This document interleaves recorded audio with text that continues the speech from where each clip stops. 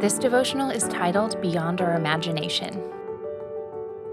Eye has not seen, nor ear heard, nor have entered into the heart of man the things which God has prepared for those who love him. 1 Corinthians 2:9.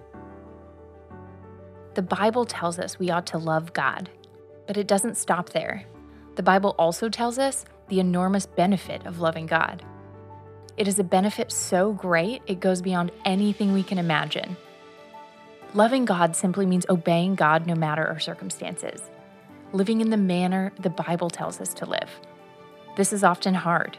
We don't feel like serving, we feel like being served. We don't feel like waiting patiently, we want what we want now. Why should we do what we don't feel like doing? What is the benefit? This verse tells us plainly that the benefit to obedience is so vast that we can't conceive of it on our own.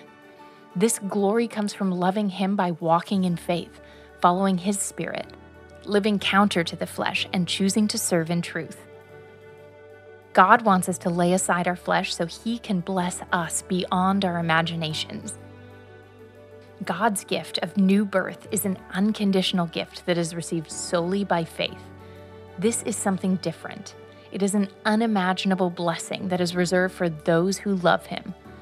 Loving God means listening and obeying.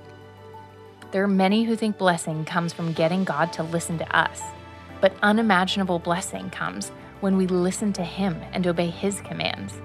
Loving God is the most profitable of all human activities, leading to the greatest blessings. Ponder today. The greatest you can imagine is far from the greatest there is.